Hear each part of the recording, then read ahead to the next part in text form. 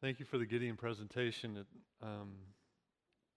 What I'm always reminded of when I see these presentations is that God said the power is in His Word, not in our delivery. Right? He doesn't need us. He just needs His Word. Right? And so it's always very powerful to see that all it takes is somebody reading His Word, not your eloquence or my eloquence or anybody else's. So Luke chapter 2, we'll begin in verse number 8 in just a moment. Thank everyone for coming out today. My phone all week long kept getting texts. We're sick. We have COVID. We're sick. Whatever else. That's actually the people that could text, because some of you had no power for quite a while as well. It was kind of quite a week for everybody. If you remember, Brian was here last week. Brian Overholtzer and Elizabeth, and they were supposed to fly out Monday morning. Well, you know how that went with the weather, and so the airline was happy to reschedule them for next week, and they're like, no, we can't wait quite that long. They were able to get out yesterday finally, but they were here in Virginia all week. I talked to him Friday. I said, would you please hurry up and go so it quit snowing here? Take it back to Alaska with you. So Luke chapter number 2, verse number 8 is where we'll begin in just a moment. I want to talk to you about gospel glory. In the passage that we're about to read, we have the second mention of the word gospel in the book of Luke. It's mentioned one time in chapter number 1.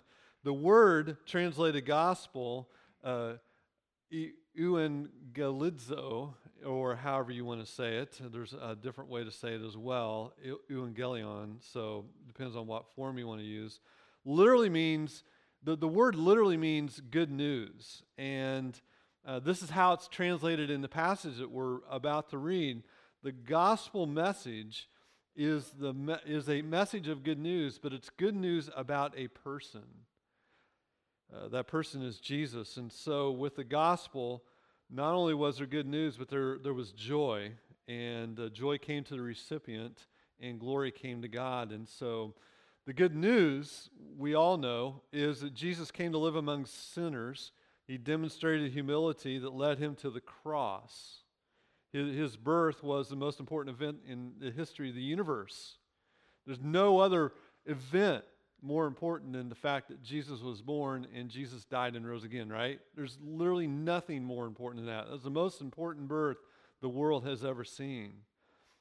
Somehow it had to be celebrated. It also had to be explained so that people would understand that the Son of God had become man to save sinners. And so what God did is He sent angels of all creatures to tell people good news, and that's just amazing. Let's stand as we read our passage today, beginning in verse number 8.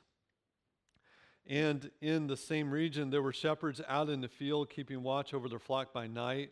And an angel of the Lord appeared to them, and the glory of the Lord shone around them, and they were filled with great fear. And the angel said to them, fear not, for behold, I bring you good news of great joy that will be for all people. For unto you is born this day in the city of David a Savior, who is Christ the Lord. And this will be a sign for you. You will find a baby wrapped in swaddling clothes, lying in a manger. And suddenly there was with the angel a multitude of the heavenly host, praising God and saying, glory to God in the highest, and on earth peace among those with whom He is pleased. When the angels went away from them into heaven, the shepherds said to one another, let us go over to Bethlehem and see the thing that has happened, which the Lord has made known to us. And they went with haste and found Mary and Joseph and the baby lying in a manger. Depending on how you read it, some people, they read it, it makes it sound like they are all lying in a manger, right? I always think about that when I read that. Verse number 17, and when they saw it, they made known the saying that had been told them concerning this child. And all who heard it wondered at what the shepherds told them.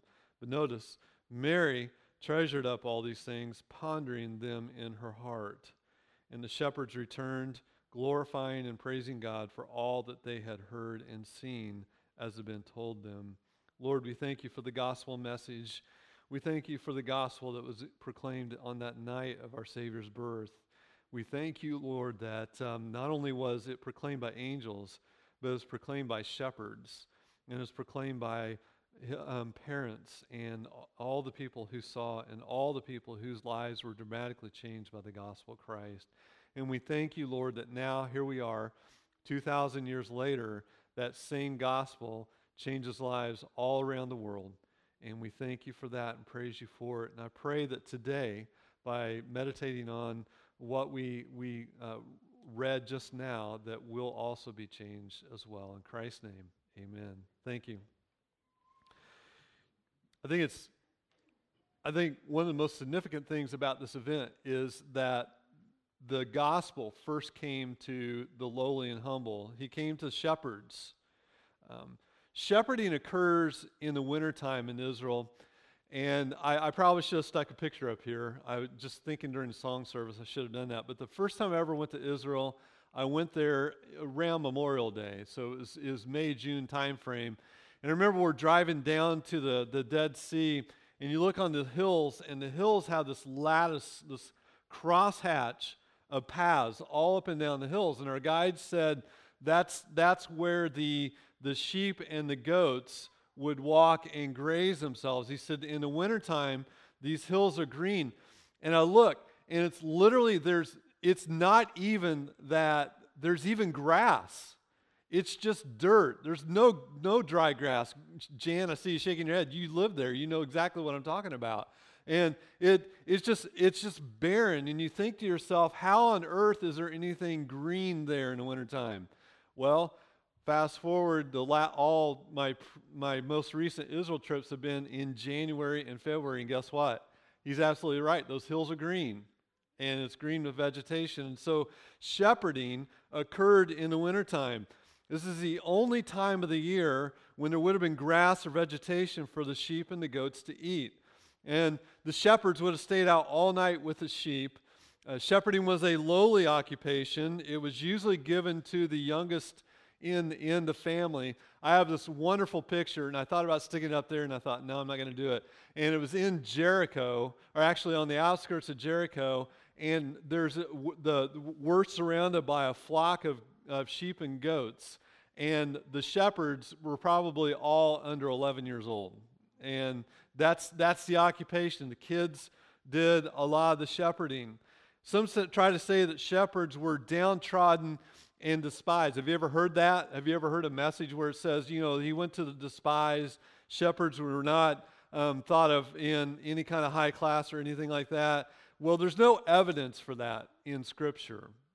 If you think about it, both the Old and the New Testaments viewed shepherding favorably.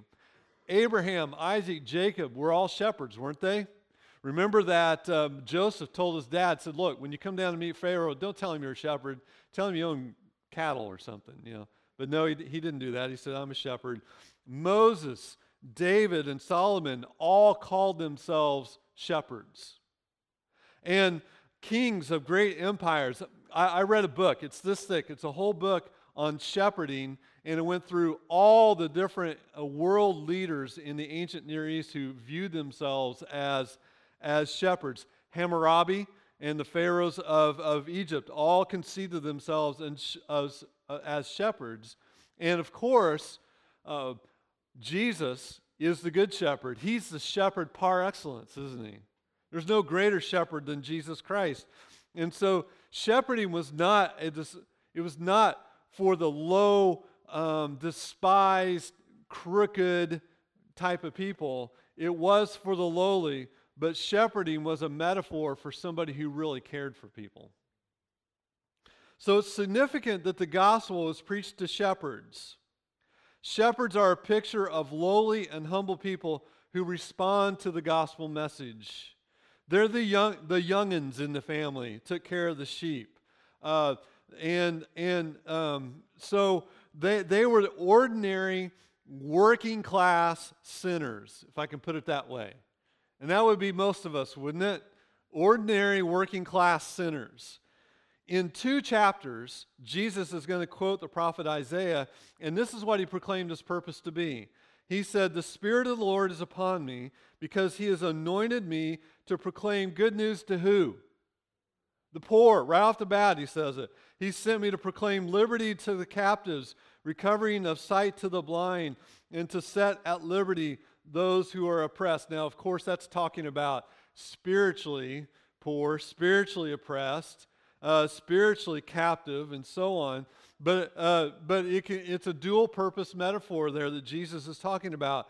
And so Jesus, the gospel message, came to normal, plain people right away.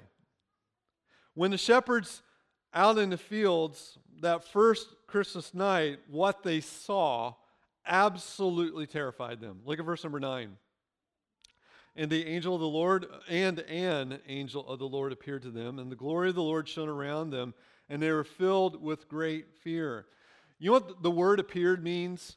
The word appeared literally means standing near, standing beside. And so the narrative is literally all of a sudden there's this angel standing right beside them.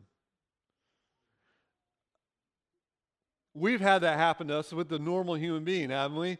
We're walking along and all of a sudden there's somebody right beside us, or we're standing there and there's somebody right there and it scares us, right? But could you imagine suddenly an angel of the Lord was standing near them, and notice what he brought with him. What did he bring with him? He brought the glory of the Lord. Whoever this angel was, his time was spent in the presence of the Lord, and so he glowed with that blazing, brighter than the sun Shekinah glory of God. It had to be a terrifying thing. I was thinking about it this week, okay? What did that look like? What exactly was that? You think about the glory of the Lord. So often, the Lord only appears to certain individuals. For example, go all the way back into the Old Testament. Remember when Elijah and his servant were surrounded by the whole Assyrian army. The servant walks out. What did he say? He was afraid. And what did the prophet look at him? What did the prophet do? The prophet prayed to the Lord and said, Lord, open his eyes. And all of a sudden, what did he see around him? The multitude of the angels and heavenly host were greater than the whole Assyrian army that was around him. It's a spiritual dimension. And so we don't know here. And then fast forward to the New Testament, you read in Acts chapter 9 about the conversion of Paul. It says that Paul was the one who saw the great light. It didn't seem to indicate that everybody else saw the great light. They heard a voice, but they didn't see a great light. And so it was revealed. And so these shepherds, it's possible that God opened their eyes so that they could see the blazing glory of God in this one angel. Because I guarantee you, if that light had been made known to everybody, it would have been spoken of through the whole countryside. You would have seen it in Jerusalem. The glory of God is so great, right? And so here's these shepherds, and they see this angel, and they see the glory of God. And this is such a frightening experience that the first thing the angel had to tell the shepherds was not to be afraid. Now, Luke is going to also talk about the transfiguration, and you're going to see in the transfiguration the same thing, aren't you? The glory of God came in a cloud, and the disciples were afraid. Remember?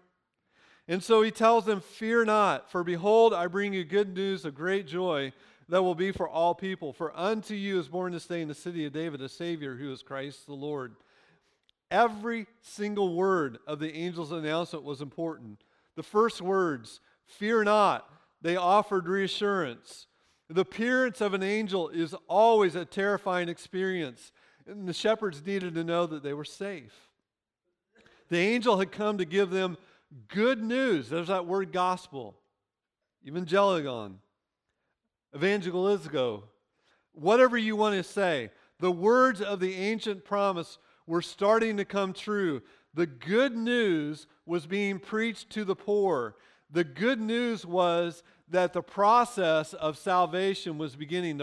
The event line that leads to the atoning blood of Jesus Christ being sacrificed started that night with the birth of the Savior.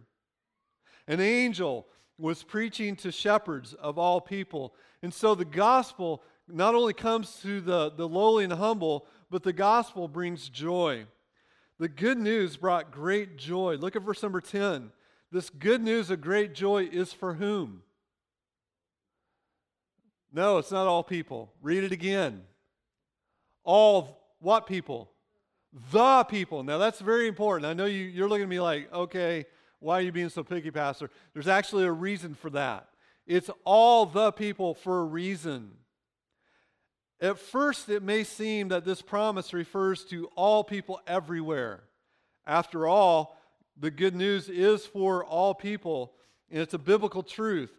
Jesus is the Savior of the world, the only Savior that there is, and this good news is for everyone. But listen carefully. Listen carefully. That is not the meaning of the phrase right here. It's important for us to understand the definite article distinguishes these people from others. So that asks a question, that causes us to ask a question, who did he have in mind then? Elsewhere in Luke, this phrase refers specifically to the people of Israel. And so the announcement came to the people of Israel first, right? The people he's talking about is the people of Israel. In those days, the people was a common and general term for the Jews. Of course, the gospel is not just for the Jews. Later in the chapter, we find us for the Gentiles, but the angel gave the good news to the Jews first. And by the way, Paul made that very clear, didn't he? In Romans 1:16, he said, to the Jew first and also to the Greek. In verse number 11, the gospel is about a baby being born. He says, unto you is born this day. So the good news that's coming to, first of all, the Jewish people is that there is a baby being born. The gospel of the cross and the empty tomb is also the gospel of a birth. But here we're given good news, and it's the good news of a manger. A child is born, a son is given.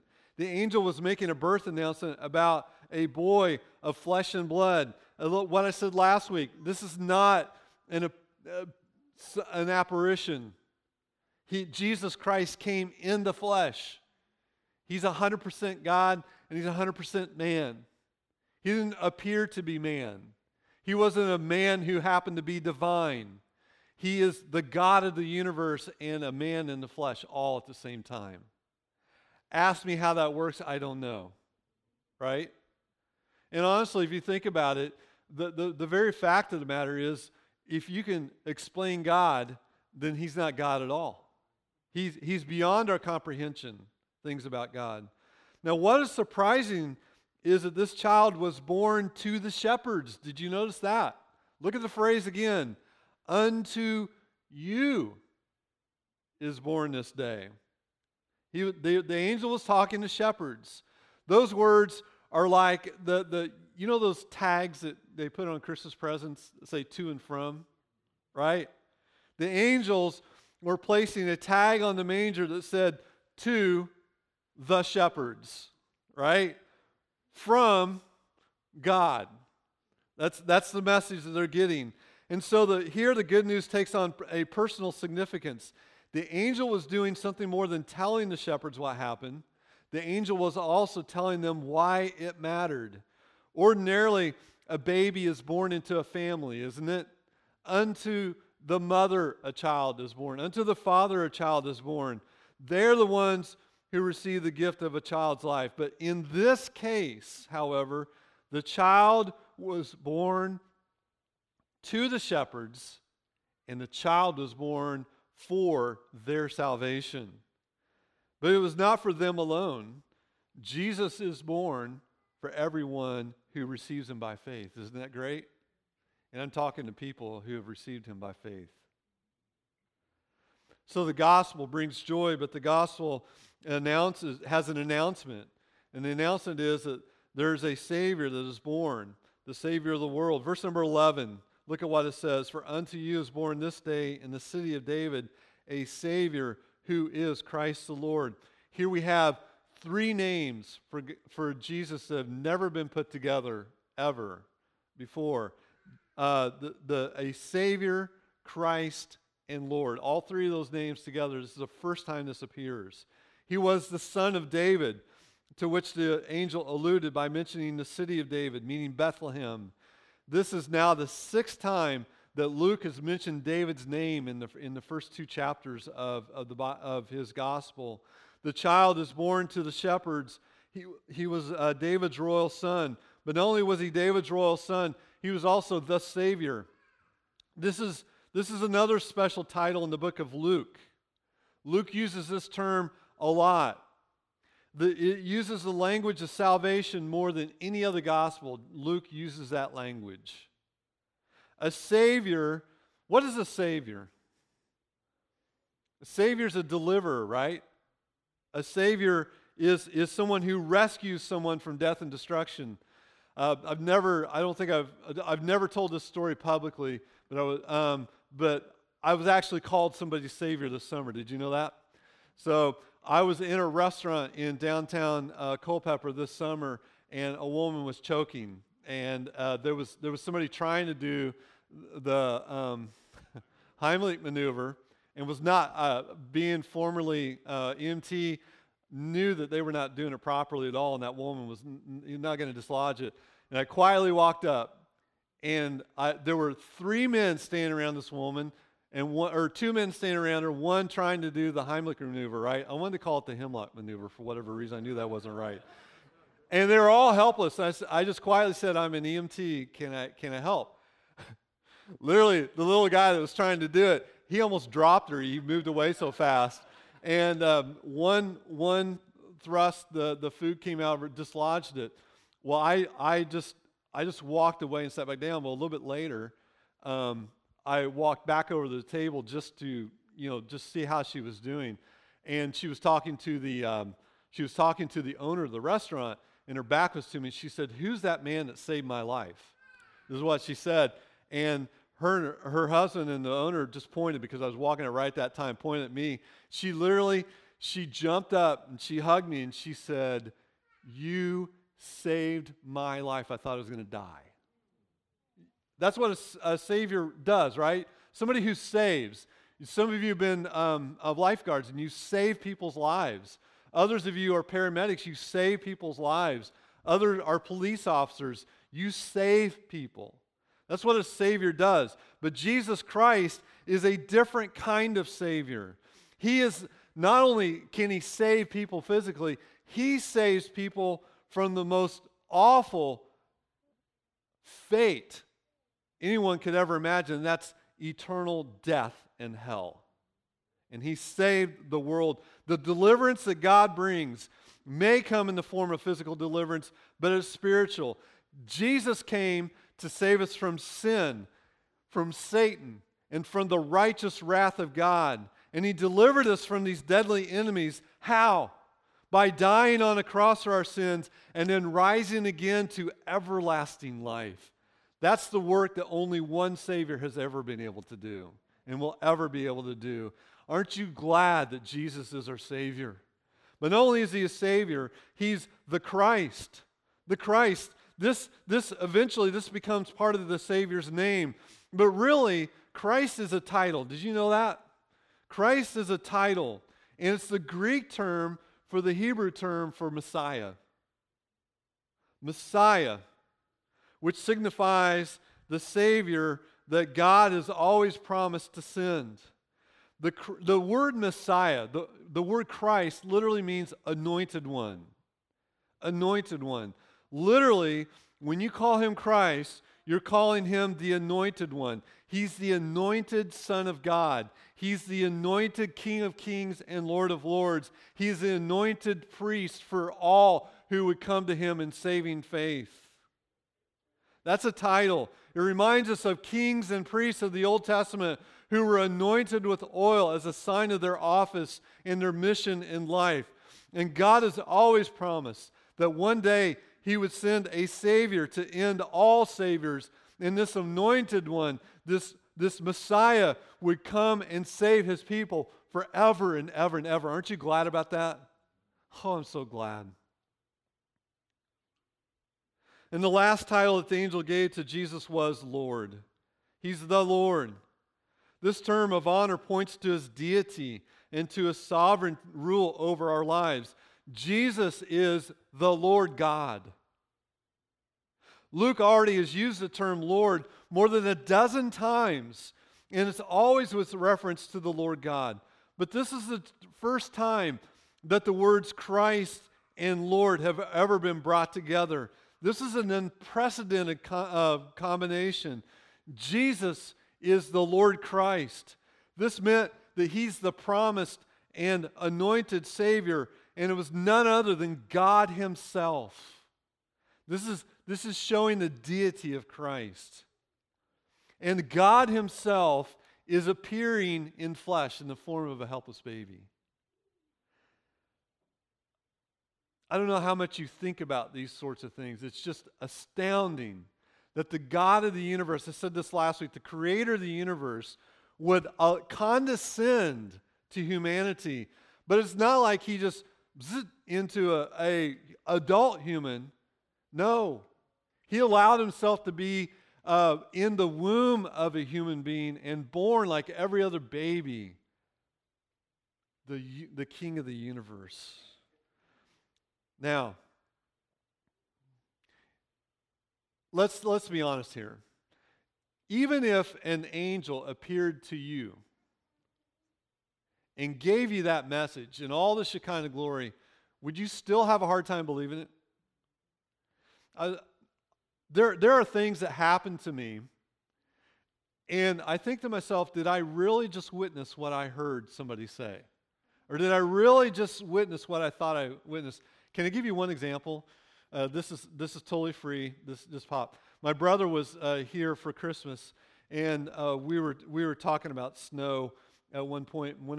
I grew up in Illinois, and the winter of '78 and '80, they were really bad winters. Y'all remember those winters, right? Some of you us old folks do, put it that way. So, but where we lived, it was just flat, and a fence post would make a drift. You know what I'm saying? It's just Midwest. And one time we had the storm, and the drift about I don't know, like half a football field from our house was huge. It was massive. There was a building that created this drift. Well, normally, just like around here, the county took forever and a day to plow the roads because we lived so far out. Normally, we had this farmer. His name was Bill Brown. Bill Brown would plow. And he had this gigantic four-wheel drive John Deere, with the 8 big wheels on it and a snow blade on it. And my brother and I were outside, and he was plowing. I saw him. I ran over to that drift because I wanted to see this. And he stopped. I thought, I wonder if that drift is too big for him.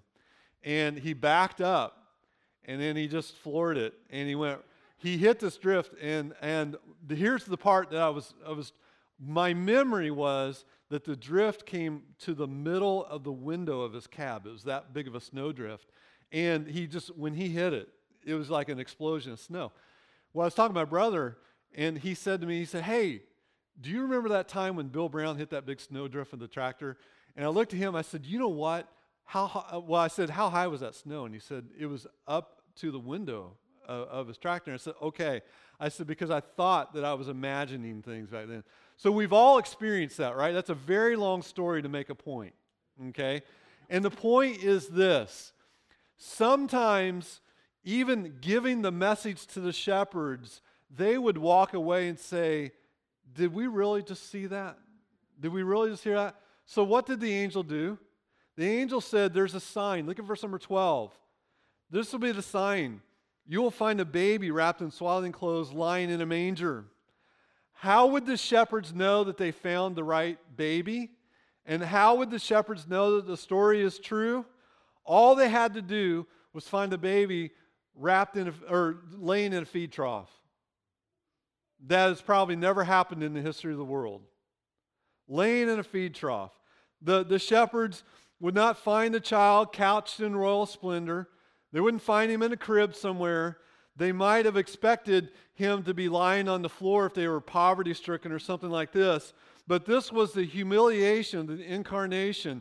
The Son of God humbled himself to save us, and he allowed himself to be placed in a feeding trough in a manger. And that's the sign. And the shepherds, of course, we know they made haste, and that's exactly what they found. The words of the angels were absolutely true.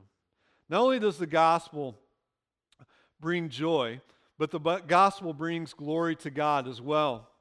The gospel brings glory to God. Look at verse number 13. And suddenly there was with the angel a multitude of the heavenly host, praising God and saying, Glory to God in the highest, and on earth peace among those with whom he is pleased. It seems that the Lord dispatched a portion of the angelic host to go down and praise him. That's what it would seem like. I was thinking about this also this week. When you read Scripture, almost every time you read about the throne of God, what is surrounding the throne? A multitude of angels praising God. And so Jesus is in the constant presence of a multitude of heavenly beings singing praise to him. And so it's no surprise that part of that multitude is now found on earth, right? God the Son has always enjoyed the adoration of angels. From eternity past, those sinless creatures have worshiped him with perpetual praise and will continue all the way to eternity future. Now, this is what I wondered, and this is something you can think about if you would like. I wonder if the whole time that he was on earth, if that same multitude were unseen in humanity and going with Jesus everywhere, praising and glorifying him. Isn't that what happens in heaven? Why wouldn't it happen? It's happened for all of eternity. Since the creation of angels, I should say, right? Since before the foundation of the world, why wouldn't it have happened while he was walking from Jericho to Nazareth or something like that? Why wouldn't it happen? The angels appeared to the shepherds, and they pronounced the benediction. The coming of Christ was not just for the glory of God, but it was also for the good of humanity. So after giving glory to God in the highest, they proclaim peace on earth. But this peace, it's different from the Pax Romana, the Roman peace, right? The Roman peace was enforced from the outside. The peace that Jesus delivered is an inward peace. It's a whole person peace. But this peace is not for everyone. This peace is only for people whom God is pleased to bless. The phrase is those with whom he is pleased. It's a technical term, by the way. Most translations say this. Most translations use this phrase right here. Some say those on whom his favor rests, and others say to the people he favors. But it's significant. It says the same thing. On those with whom he is pleased. The emphasis, and this is important, the emphasis of the salvation message is on God and not on man. You see that? The emphasis is on God. It is those whom God chooses rather than those who choose God, of whom the angels speak. Jesus said the same thing later on in Luke. Luke 10:21, he said, in the same hour, he rejoiced in the Holy Spirit and said, I thank you, Father, Lord of heaven, that you have hidden. That's the Father doing the hiding, right? You have hidden these things from the wise and the understanding. And who's doing the revealing? God. And have revealed them to little children. Yes, Father, for such was your gracious will. And so we have the same concept in Luke later on. Salvation is of the Lord. Salvation is all of the Lord. God hides, God reveals. When God reveals, people respond. Then we have the gospel is also proclaimed. The shepherds reacted by saying to one another, they basically said, hey, hurry up, we've got to go see this. Isn't that what it says? Verse 15, when the angels went away, the shepherds said to one another, let us go over to Bethlehem and see this thing to happen, which is the Lord has made known to us. And they probably took off on a run. I would have. They headed for Bethlehem, where they found everything just as the angel promised. Look at verse number 16. And they went with haste and found Mary and Joseph and the baby lying in a manger. And when they saw it, they made known the saying that had been told them concerning the child. You know, one of the other things I was thinking about these shepherds, most of the time, shepherds are for the young people in the family. But what do we see in all our nativity scenes? These old guys with gray beards. They're probably young guys. They're maybe teenagers, early 20s. So they would have run. They would have run to Bethlehem. Let's see what happened concerning this child. And you know what the shepherds did? The shepherds told everyone about the angels that they had heard on high. And what happened next is important, because it shows how to respond to the gospel that the shepherds were given. Look at what it says. Different people responded to the good news in different ways. Everyone agreed it was amazing. Verse number 18. And all who heard it wondered at what the shepherds told them. You know, many people have the same response today. They think Christmas makes a great story, but they wonder if it's all true. They're just not sure. This baby that was born in Bethlehem, is he really the Savior and the Lord? Some people wonder, but they cannot keep wondering forever. Either the good news of great joy is true, in which case we should believe in Jesus Christ, or else the whole thing is a myth, in which case there's no one to save us from our sins. And that's the conclusion that everybody who hears the gospel must come to. Either it's absolutely true and I must respond, or this is just a myth and I'm just going to ignore this guy named Jesus. Look at Mary's response, though, verse number 19. But Mary treasured up all these things and pondered them in her heart. Her response went a little deeper, didn't it? Mary believed the shepherds, but she didn't fully understand what they were saying.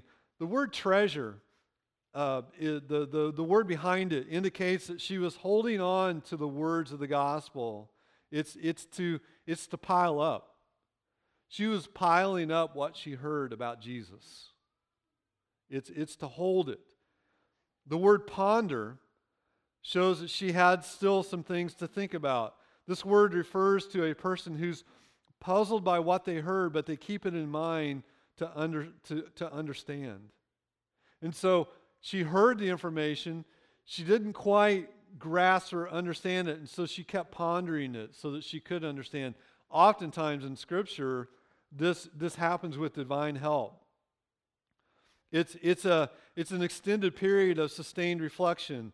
And so someone's trying to make sense, trying to plumb the depths of all that she had experienced. And so Mary had a faith that was seeking understanding.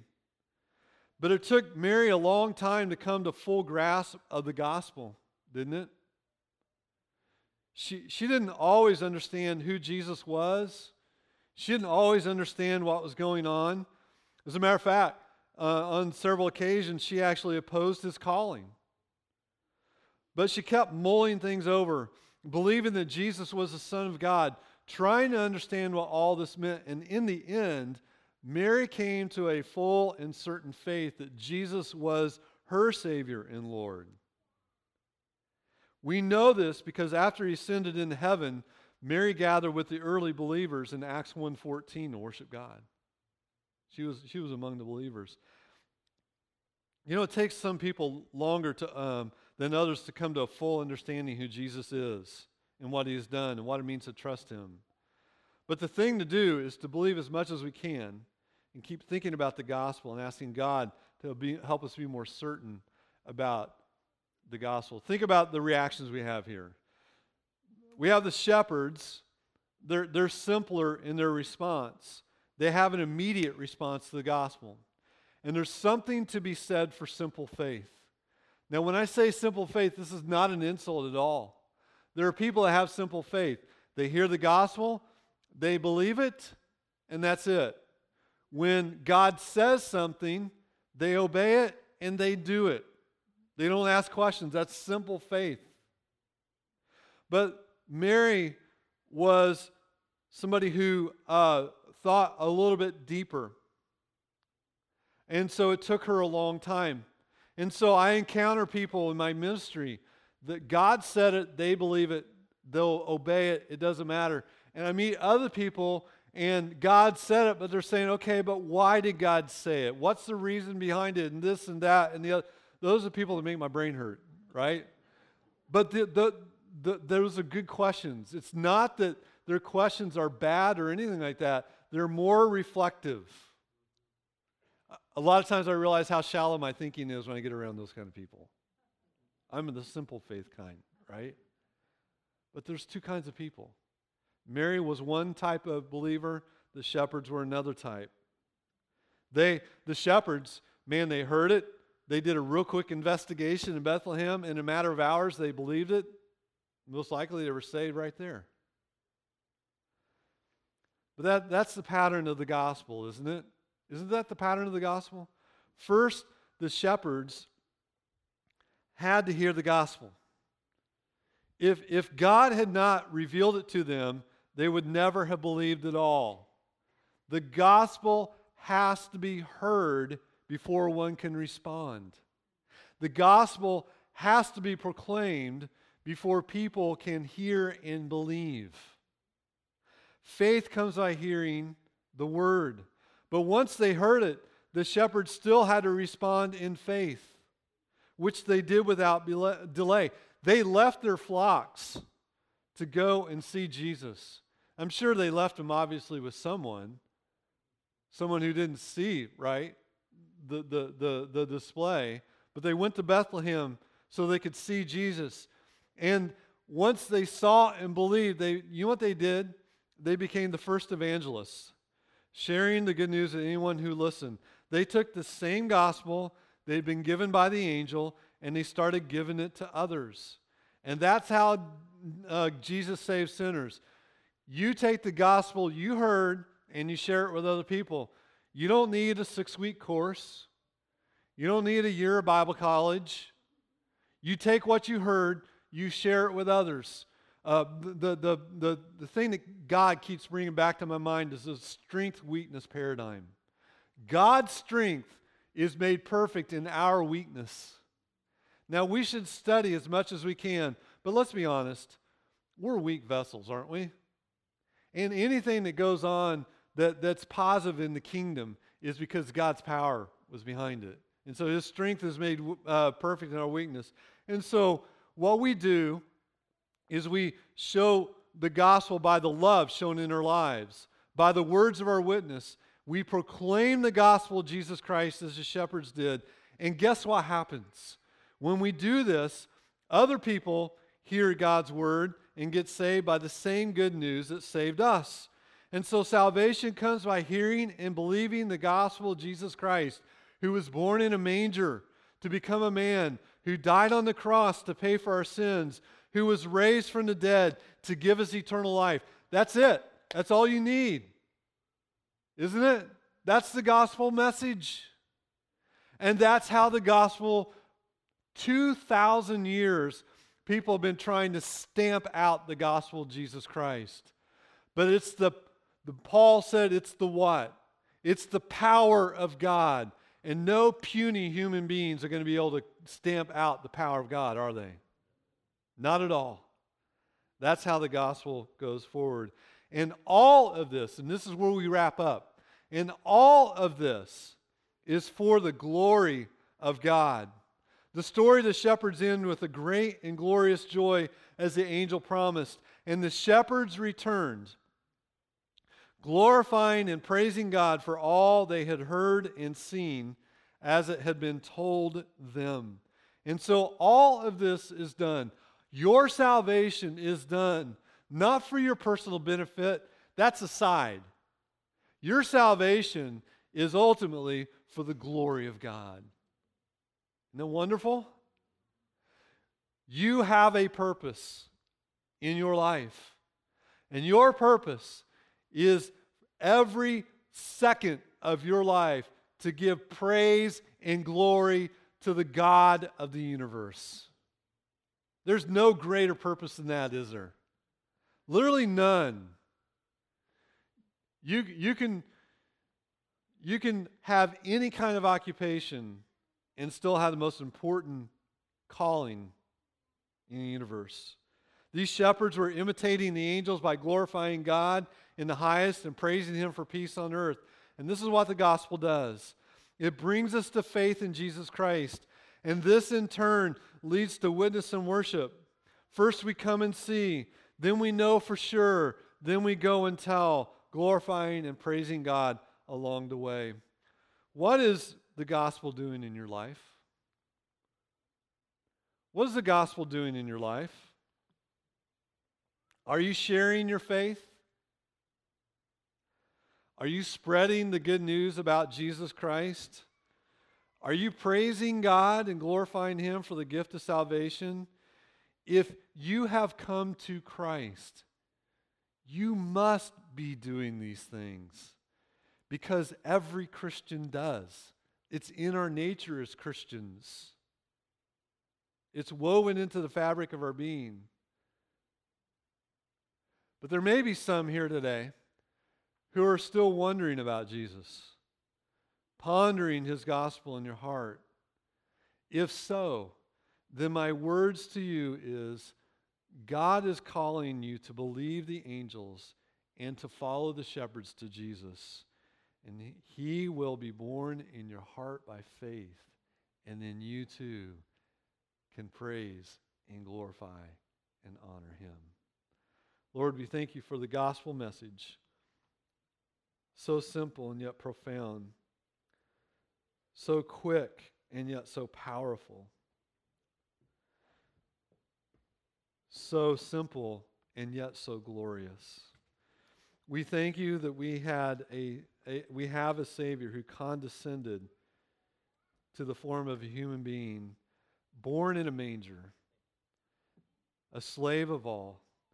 I pray, Lord, that we will live to Your praise and to Your glory every second of our life. And I pray even right now that You will be laying people on our hearts to go share this gospel, this glorious gospel with. In His name we pray. Amen.